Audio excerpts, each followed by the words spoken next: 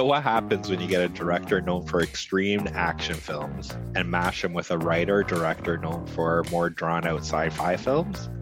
No, we're not doing another Just the League episode.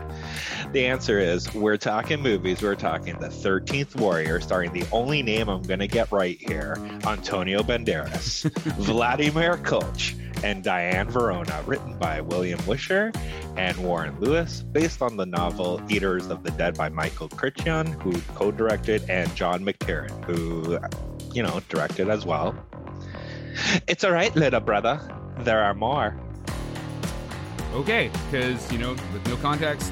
Hey, when you die, can I give that sword to my daughter?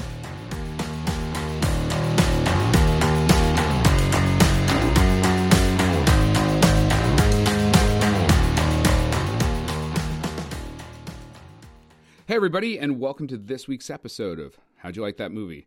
We're talking about the 1999 film, The 13th Warrior, which, if you like things being carved up and disjointed, you're going to love this because there's lots of action and a disjointed and cut up script. Scott, take us away. I just love how you have a little intro, you just fucking break down the movie there. I don't understand. I'm like, why? You're like, you're like, and that's a wrap. So tune into how Chris liked that movie. Yeah, exactly.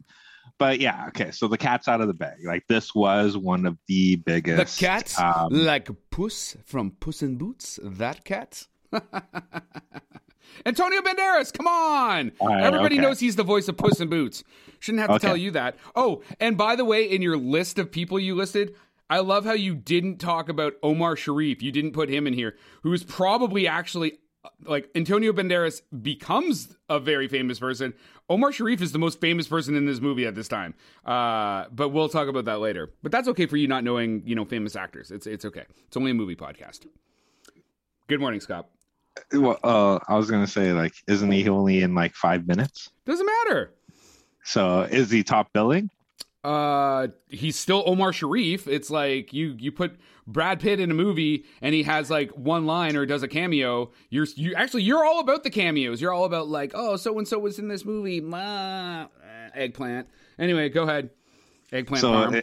Is this what it is? Yeah, you have nothing to talk about this film, so you're just going to put me down for 25 minutes? Is that what this is? I thought that's basically what our podcast was Chris. I thought it was the reverse. Chris projecting his insecurity with Scott via the internet.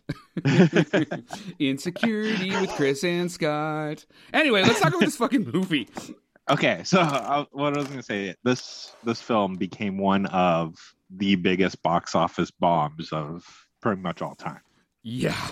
Right. Yeah, especially if you take because in the budget range, it's got this big range of what the budget was, and if you take the highest number, I've got $160 million. Is that what you came up with? Is what the budget for this was? Okay, that's what I saw. $160 million budget with a $62 million return on investment. And remember, when we're talking budgets, there's usually tons of marketing money that's not included in that budget and stuff. So this thing could have been well over the $160 million mark. Anyway, sorry, keep going. Yeah, box office bomb. It could have been more than Waterworld. You don't know. but and they made that on water. There's no excuse for this one. They made this fucker on land. Wasn't it Spielberg who was like, "Don't make movies on water"? Yeah, what do you know, Spielberg? What kind of movies have you ever made?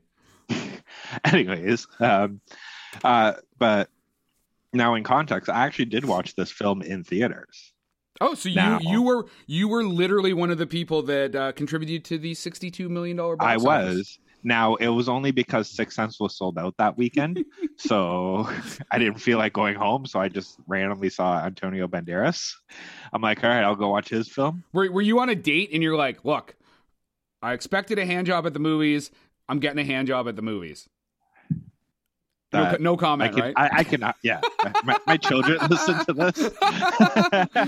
Daddy, what's a hand job? Anyway, so you saw it in the theater because Waterworld, or not Waterworld, Sixth Sense was sold out. Sixth Sense was sold out, and I'll be honest, I knew nothing. I don't even think I watched a trailer for this film when it first came out. It was just literally I saw the poster of Banderas and I liked Desperado.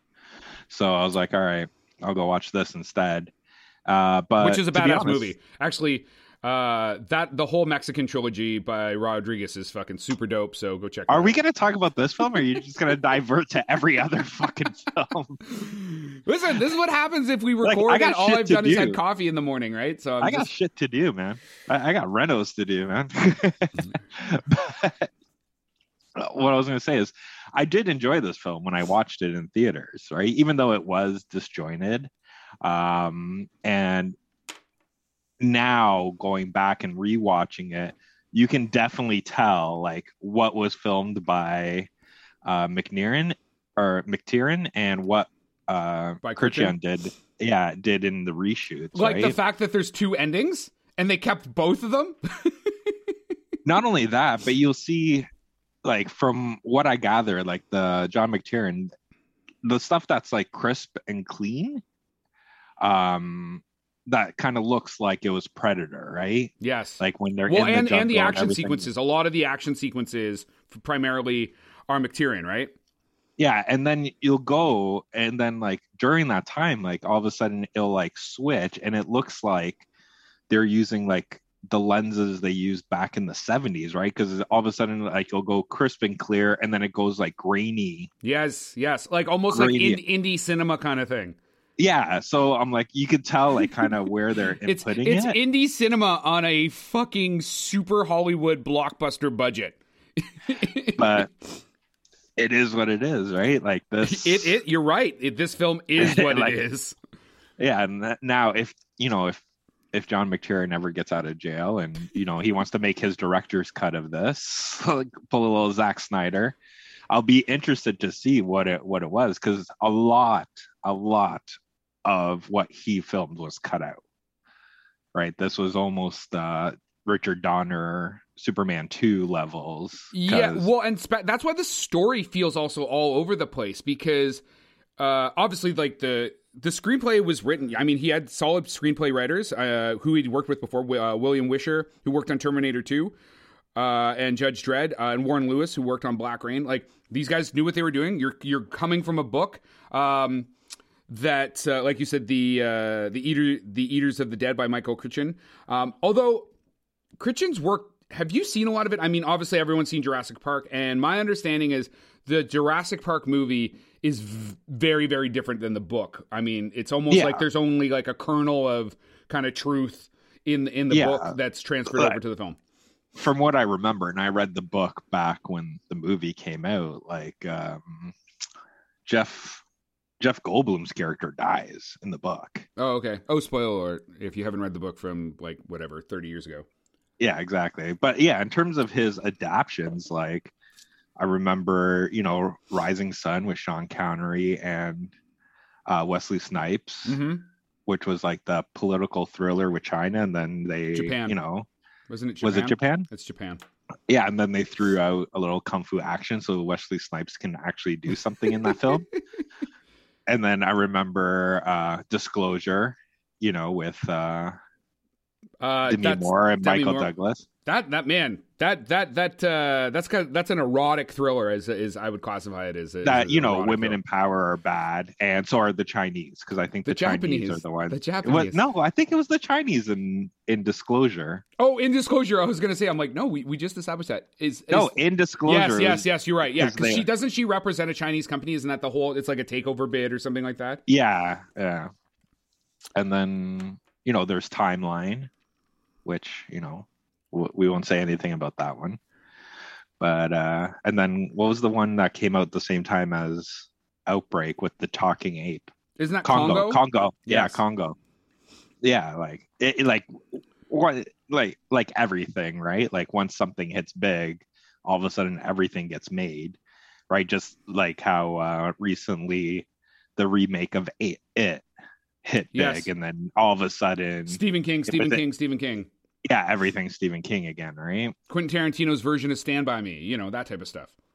Oh my God, that would be amazing. Could you imagine that one? Actually, that would be really cool. Actually, it'd be so. It'd have like this great like '60s soundtrack, and there would be like a voiceover narrative. Actually, there is voiceover narrative in Stand By Me, so it would be like Kirk Douglas doing the voiceover narrative or something. It would be way more like greaser fight scenes. Fuck, you know what? Call them up. That's the last movie. Stand By Me remake. Quentin Tarantino, you heard it here first on How'd You Like That Movie. And we're out of here. Anyway, where I was actually going with that is, like, basically you had all the right ingredients to make a decent film, right? You have, you know, a story that's going to have lots of action. You got an action director. You've got a solid cast. You've got solid editors. You've got DOP and editor that you've worked with before. Decent screenwriting. And you're right. You can see the train coming off the tracks because the director is the vision, right? He's like, okay, this is or they, whatever it is. In this case, it's a he. You know, we're going to go in this direction. And then you can tell when it's not his direction anymore because the story is like, so we're doing this, then we're jumping ahead to this. We don't really know why this is happening. We're going to jump over here. The fact that Diane Verona, who plays the Queen Bello or whatever, she's got like 5 fucking lines. You know what I mean? And she's second billing. Yeah, she's second billing. So you're going, well, she's not the biggest name. Like Omar Sharif, like you said, like Omar Sharif, who also has a very small role. He doesn't even get on the billing, but she does. So that implies, well, and the fact that the story seems like there's no really development there. You're like, so there was something shot that didn't get into the movie, right? So... Oh, a lot, right? Like, well, basically, this is like kind of a retelling of the Beowulf myth, right? And you don't see any of that. No, well, in this, it's implied, but if you don't actually go and research the movie, you don't know that that's what they were trying to do. Right, in which you think that's what got cut out, right? Because, like, in reality, like, the thing that is funny, like, name me, if you can, name me any one of these Vikings names. I mean, the only reason I know... No, without looking at that's what I mean. Like, I was going to say the only one I would have is the lead, and his name is literally a translation of Beowulf, and the only reason I know that is because it's in my notes. Yeah. You know what I mean? Like, the characters are so underdeveloped that you don't even know who's who most of the time. Like, oh, dude got his head chopped off. They say his name. Moving on. But, yeah, it was funny. Like the old like 90s like montage where they're like, not really montage, but when they do the picking, like, oh, you got to have the 13, right? And they're doing the bones. Yes. Like, literally, you're like, you could tell already who was the cannon fodder before this thing even went through. What do they call that in Star Trek? Like the person wearing the like red shirts? The red shirts, yeah. Yeah. Like, you knew before you go through because you're like, oh, he actually talked to this guy 2 seconds before. So he's like, okay, this guy must be like somewhat main character. The other guy's the translator. He must be like kind of good. And then you just have like these random guys that are like, okay. And it was like all fast paced with the other ones. Yeah. You're like, oh, there's the cannon fodder right there, right? But so did you like it in the rewatching? Like, did you enjoy it? I do like this movie. I'll be honest. This movie is like in my top 10. Oh my God. Jesus, how the fuck do you have a fucking podcast about movies if this is... Because you dragged me. You dragged me into this. Oh, I thought you said I drugged you. I was like, do I continue to drug you every week? Like, I just like drop by your house. I'm like, here, drink this. No, like, I do like it. Like, one of my favorite scenes, like, there's 2 scenes on here that are 2 of my favorite cinematic scenes. Okay. One is his hype up when he's like, it's just a man. And then he goes fucking batshit crazy on all of the guys on the windows or whatever the fuck they're called. From the windows to the wall. That one. And the other one is after they burn down the village and you see him like kind of climbing up and looking at the wreckage and how that was shot with all the flames on fire and Antonio Banderas just kind of in silhouette. Yeah. Like, I love that scene. Like, how it's shot and how it looks. And you're right. Like, so the DOP on this is Peter Menzies, who worked on Die Hard 3, Tomb Raider, The Incredible Hulk. I mean, McTiernan did Die Hard 3 as well. He did Die Hard the original, but he did Die Hard 3 as well. So you've got an action director and an action DOP, and you can see it. You're absolutely right. Like, it's got this like dark noir kind of lighting and stuff, especially even when they're getting ready for that first fight, where he's like, you know, when they come in, put your back, and he's like, oh, you're not a warrior. I'm not a warrior. And he's like, you will be soon. Like, it's fast, it's gritty, the camera's moving around, like low-key lighting. It's great. But then you're right. And then you're like, and now somebody else is directing. And now somebody else is directing.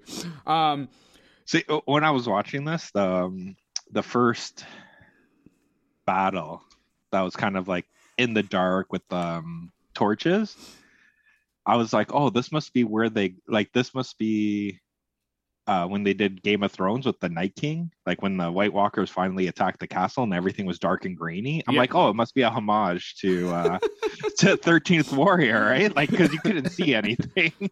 I'm like, oh, they must have really liked this movie too, and that's why they did it. Right? But I mean, I originally, when I turned it on, I was like, oh, Wicked, it's like only an hour and 43 minutes long. I'm like, it's in the shorter range. That's kind of good, especially if I'm not going to like it.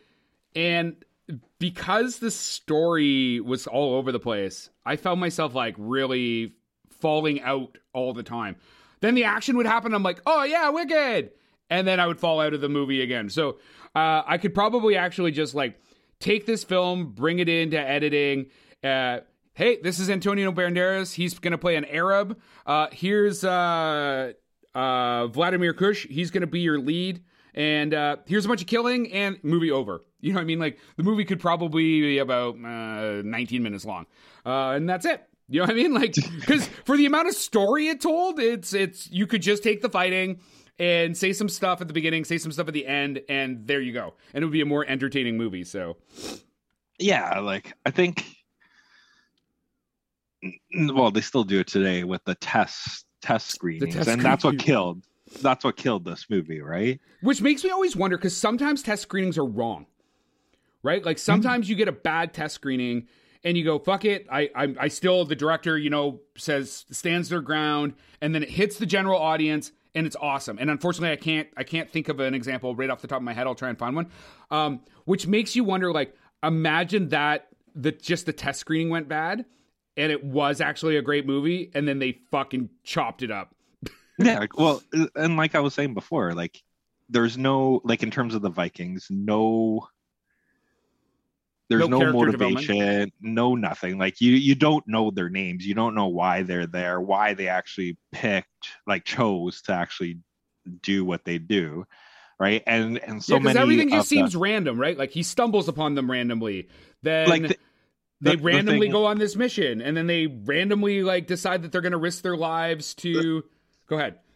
Oh, I was going to say the subplot of the son trying to take over the castle because his father's sick.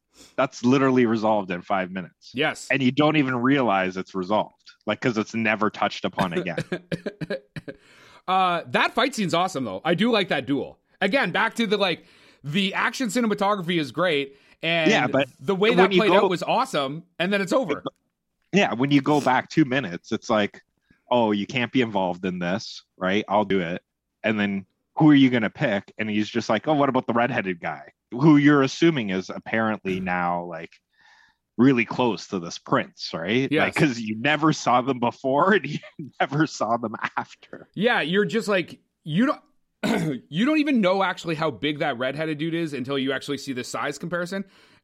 So then, yeah, you make the assumption. You're like, oh, he must be his like tough guy. You know what I mean? Like, yeah. I'm just going to assume because of this, what I'm seeing on the screen, but it's never developed in any type of way. Yeah. Same thing. Like, in terms of, like, just the villagers themselves, right? Like, you get, that's why I'm assuming there's a lot that was cut, right? And they just kind of like, okay, like, the test screens are like, we don't understand this. That's my guess. We don't understand this. We don't understand that. Okay, cut it out. And then it goes to the regular audience, and they're all like, yeah, we don't understand any of this now. Yeah, like, for me, like, I've never been in it. I don't even know how test audiences are picked, right? But the seems like, because it's a genre film, like it is a specific audience that would go to watch this, right? And if the test audience wasn't that, like it's literally like, it reminds me of, have you ever watched Community? Like the TV show? Yeah. Yeah. Do you remember the episode where Chevy Chase character and Yvette Brown's character get picked for a test audience for the US remake of technically their Doctor Who? No. And then they're like, oh, okay. And it's the two Ahmed's and Troy's favorite show. And then Yvette Brown's like, okay, you gotta just kind of keep it the same. And then Chevy Chase at the end is just like, you know what I would do? And he completely 100% changes it. He's like, it's a sexy partner and he has guns and he shoots lasers. And then they make that. And then everybody's like, what the fuck? So basically, don't make it Doctor Who, make it something else. Yeah. So, and that's kind of what you get. It's just like, okay, don't make it what it is. Just, just make it literally fucking Predator, except with cannibals, which you don't even know they're cannibals, because in reality, what's more scarier than cannibals? Predators. Fuck, come on. I mean, and this could have been his like opus maximus. Like, this could have been this fucking epic Braveheart meets Predator kill fest, dirty, gritty. Like, it could have been this fucking great thing. Instead you get the moniker, maybe the biggest box office bomb in history. No.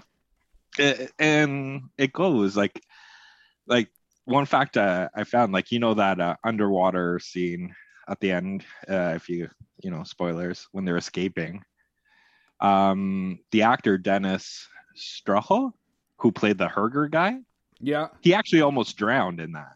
Antonio Banderas backed into the water and ended up saving his life. Really? Yeah.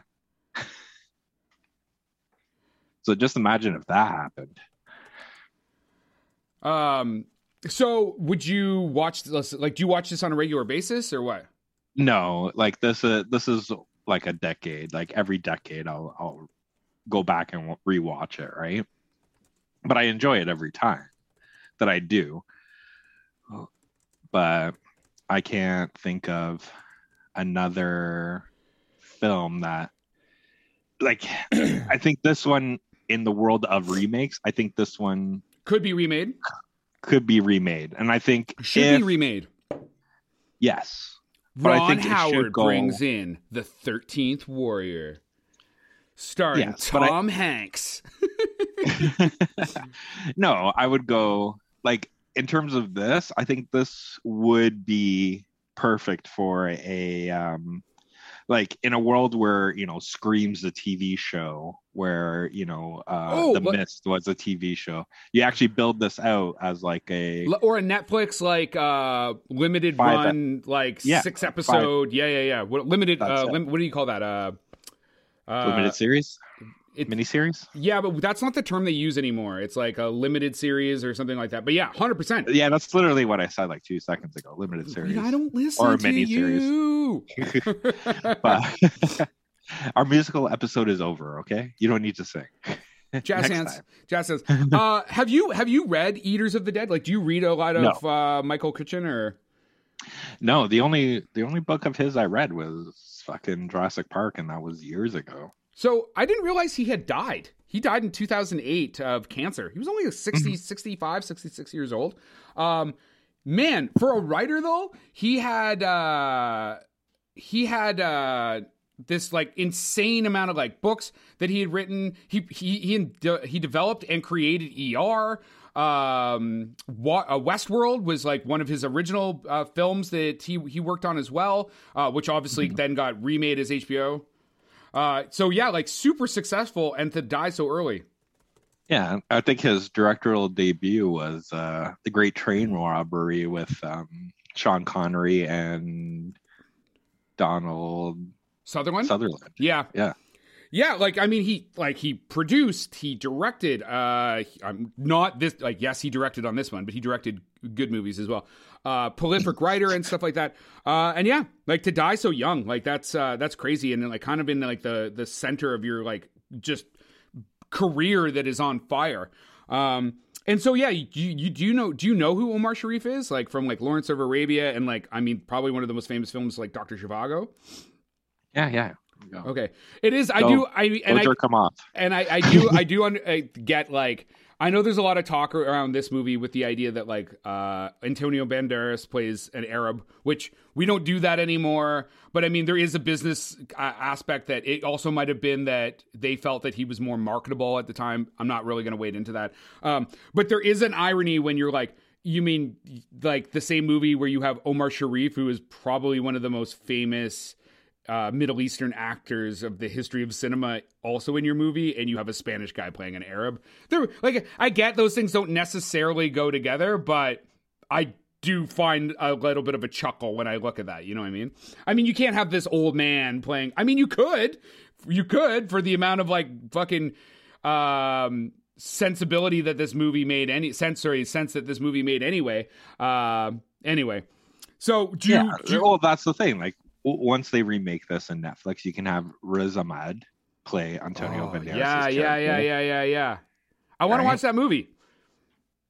I want to watch that remake. I'm literally pitching it right now, so a Netflix executive can, give me a call and I'll write it.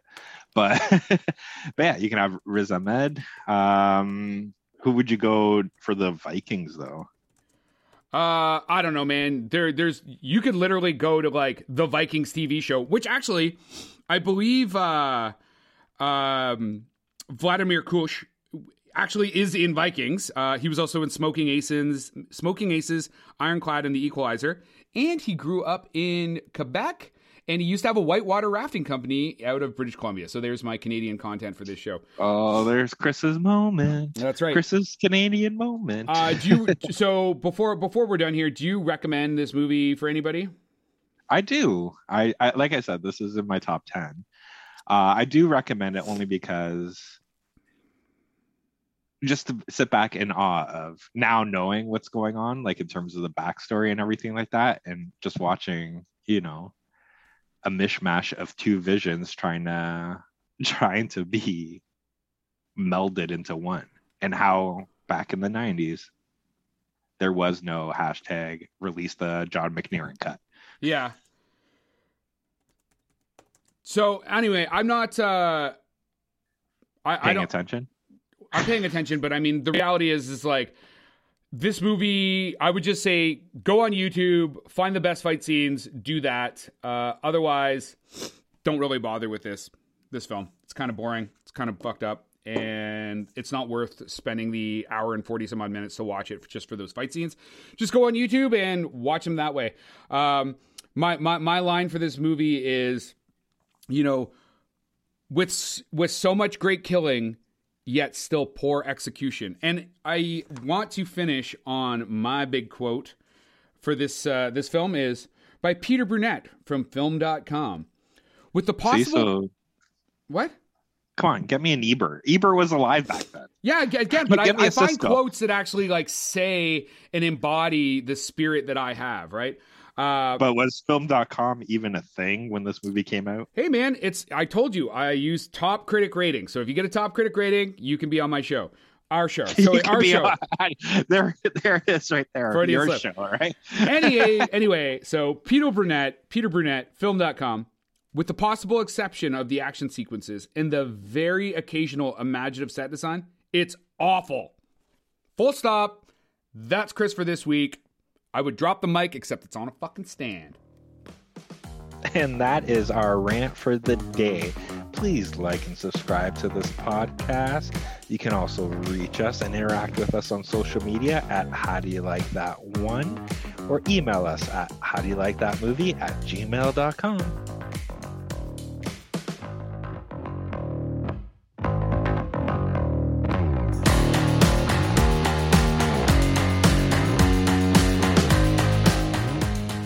Yeah, but if you think about it, a Tarantino remake of anything could be amazing. Just imagine a Tarantino remake of Charlotte's Web.